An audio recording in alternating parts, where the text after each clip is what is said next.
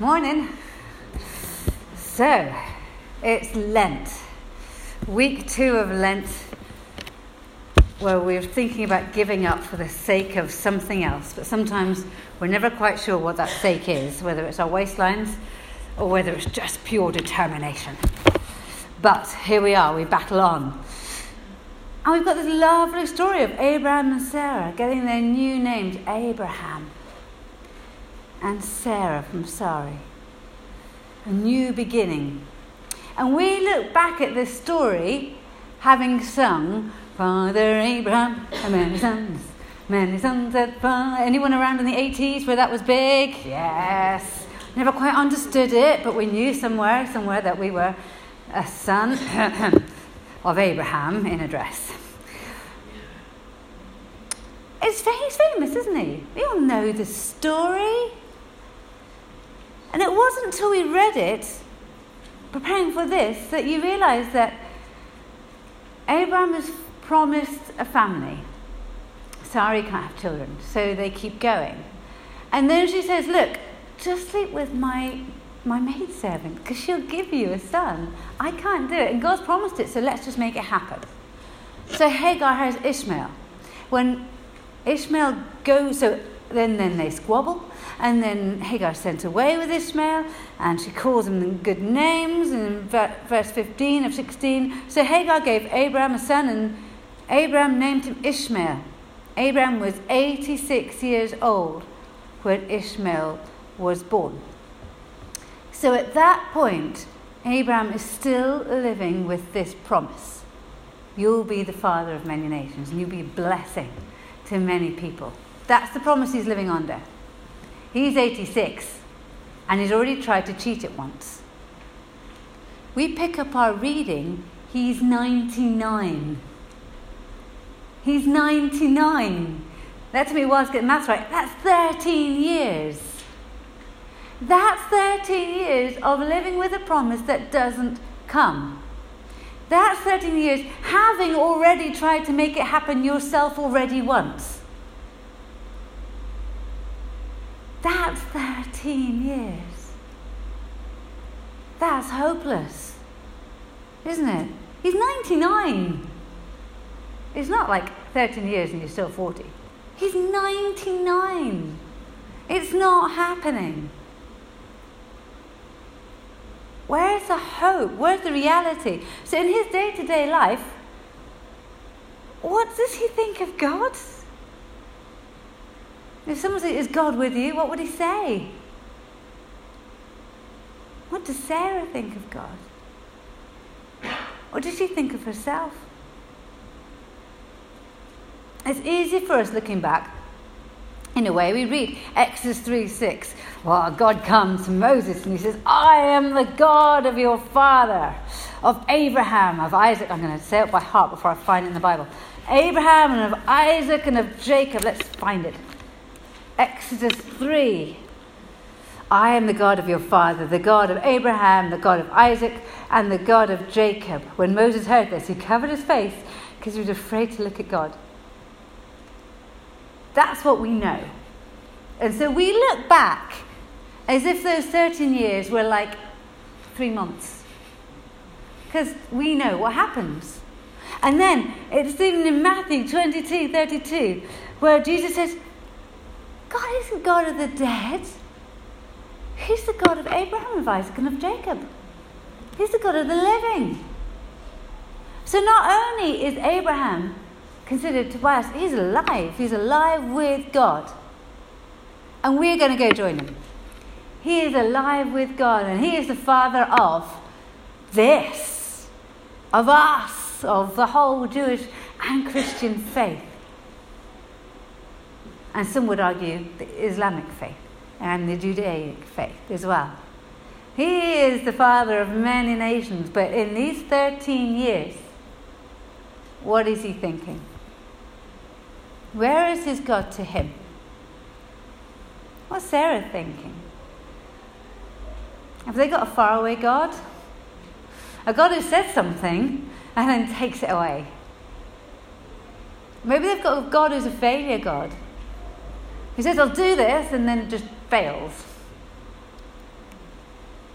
Maybe they've got an angry God. They think God's angry with them.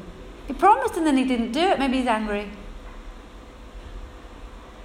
Looking into their story, from here we see that they've not got an angry God. They've got a God who's waiting for their faith to grow. A God who's there going, I'm still here, and I'm still going to do it. And it's going to be awesome. And it's going to be more awesome because of these 12, 13 years. Keep strong, keep strong. But they can't see that. All they see is where they are. What's God saying to them? What's God saying to Abraham in our reading? I am El Shaddai, God Almighty. I'm going to make a promise with you. Notice there's still no Isaac at this point. So we've got Abraham. For 13 years, nothing. No son. No promise. 99. And God says, I'm going to make a promise with you. Will you come in and be part of a promise system with me, a covenant system, where what I do affects you and what you do affects me? I will. Your responsibility is to obey the terms of the covenant in verse 9. And all your descendants have this continual responsibility. But what will God do? This is my covenant with you in verse 3. I will make you the father of a multitude of nations. What's more, I'm changing you, and you'll be called Abraham, for you will be the father of many nations, which is what Abraham actually sounds like. I will make you extremely fruitful. Your descendants will become many nations, and your kings will be among them. And we think it's weird that Sarah laughs. But she laughed 13 years before this. What does she do now? Does she weep? Maybe she just weeps. God comes into this misery, this desert place, this long desert, with I will make you a promise. And my promise has not changed, actually, since before. You will be the father of many nations. Recap, Ishmael was 13 years ago. He's 99. His wife is just as old. I think you could probably measure his hope with a pin. Just where? Humanly speaking, where is the hope? There's no great big rainbow. Nothing. And yet, Abraham takes this space and goes, yeah, all right then. I'll give you another shot. Or I'll carry on giving you a shot. Whatever he says, he enters into covenant with God. He lets his name be changed. And he owns that promise. I will be the father of nations. And my name is Abraham. And I'm 99. And I have no kids by my wife. In the eyes of God, this is a beginning. But in the eyes of Abraham, this is like an end. You promised it, and you haven't done it. And you've got the cheek to promise it again and make me change my name. He is now walking around called Father of Many Nations with no kids. That hurts. That hurts. It really hurts. And it's on top of 13 years of hurt. What does he think of God? Is he his loving Father who answers his every need from his great riches in heaven? No! He's the God who leaves him dangling. Does that mean that God is cruel? No. Because he is the Father of many nations. He's a God of truth. Absolute truth and faith. Abraham is the father of many nations, and Sarah is famous. She is famous. How many children do you know called Sarah? They carry on her legacy. It's beautiful. But when we look back, we forget to look at the anguish Abraham went through. And yet he is known as the Father of nations. And he was someone who didn't go, God, why should I believe you? I refuse. He could have. I'm Abraham. Until I see a son, I'm Abraham. Because frankly, you haven't changed anything. Do you not see me, God? Do you not see what you're doing to me? Don't I deserve a son? I mean, I've been following you so long, and you said I was going to have one. I think I deserve one, don't you? I mean, come on. He gives God another chance. And in this Lent time, it's easy to do the things, giving up chocolate or taking up this. Yeah, this Lent time is about this 13 days. It's about acknowledging that God is still God of the living when you are 99 years old and you have no kids and your name is Father of Nations. And it was promised to you about 14, 15 years ago. That's what Lent is. It's acknowledging that leading this life of following Jesus is not all sunshine and rose gardens. And it was never promised to be sunshine and rose gardens. And when it's not sunshine and rose gardens, it does not mean that God is not with you. It does not mean that we have a failure God or a faraway God or a God who toys with us. We've got a God who teaches us, who loves us, who lets nothing go to waste. Remember that parable when Jesus feeds 4,000 people, 5,000 people? What's always amazing?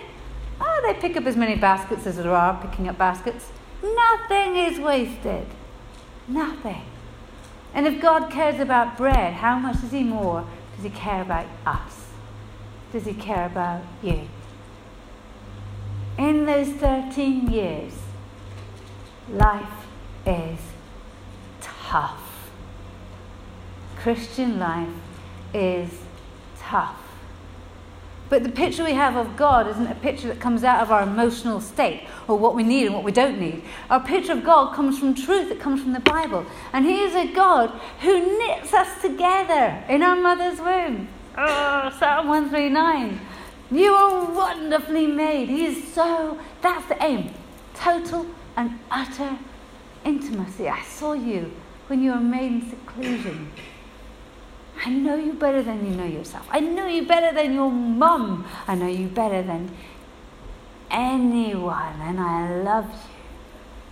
And I will teach you. And my will be done because I say so. No matter what you are thinking or feeling, whether you're in the 13 years in the middle, or whether for you Isaac's just been born and you can't believe your blessing. God is still the same God. He does not change. And from here, we go to our New Testament reading. Jesus is trying to prepare them. And he's being a real downer. He's talking about death when they're meeting together. It's real pain. I mean, come on. He's telling them these terrible things, Mark tells us. These awful things are going to happen. Awful. And you can see Jesus, he looks at Peter, and then he looks at the rest of the disciples. I don't know what they were looking like. They must have been looking pretty miserable. Because he goes, Peter, get out of my way. Some people in those 13 years gap, when you know that your life is tough, will tell you, no, it's fine. It's absolutely fine. It's sunshine and roses and it's fine. You've just got to buck up and it'll be fine. And they're trying their best, like Peter is, to live in it with you, but it's such a hard place. They're trying to make it a little bit more flowery for themselves. And it's only because they love you. And it's only because they want to be that person that makes a difference to your life. They want to make it better, so they speak into your life roses and sunshine. And actually, roses and sunshine don't always belong in a place of despair.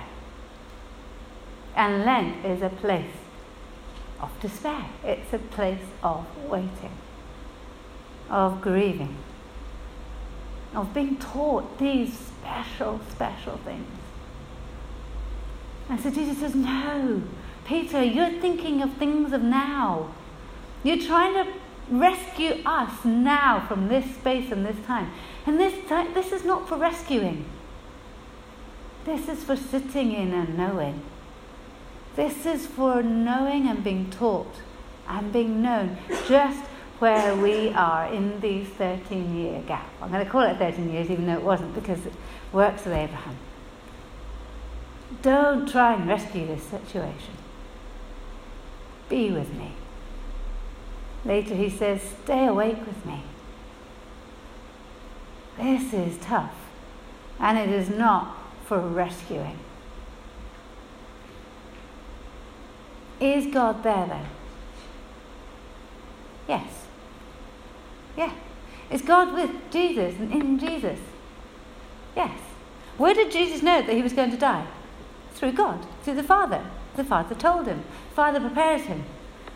The Father knows. Jesus knows.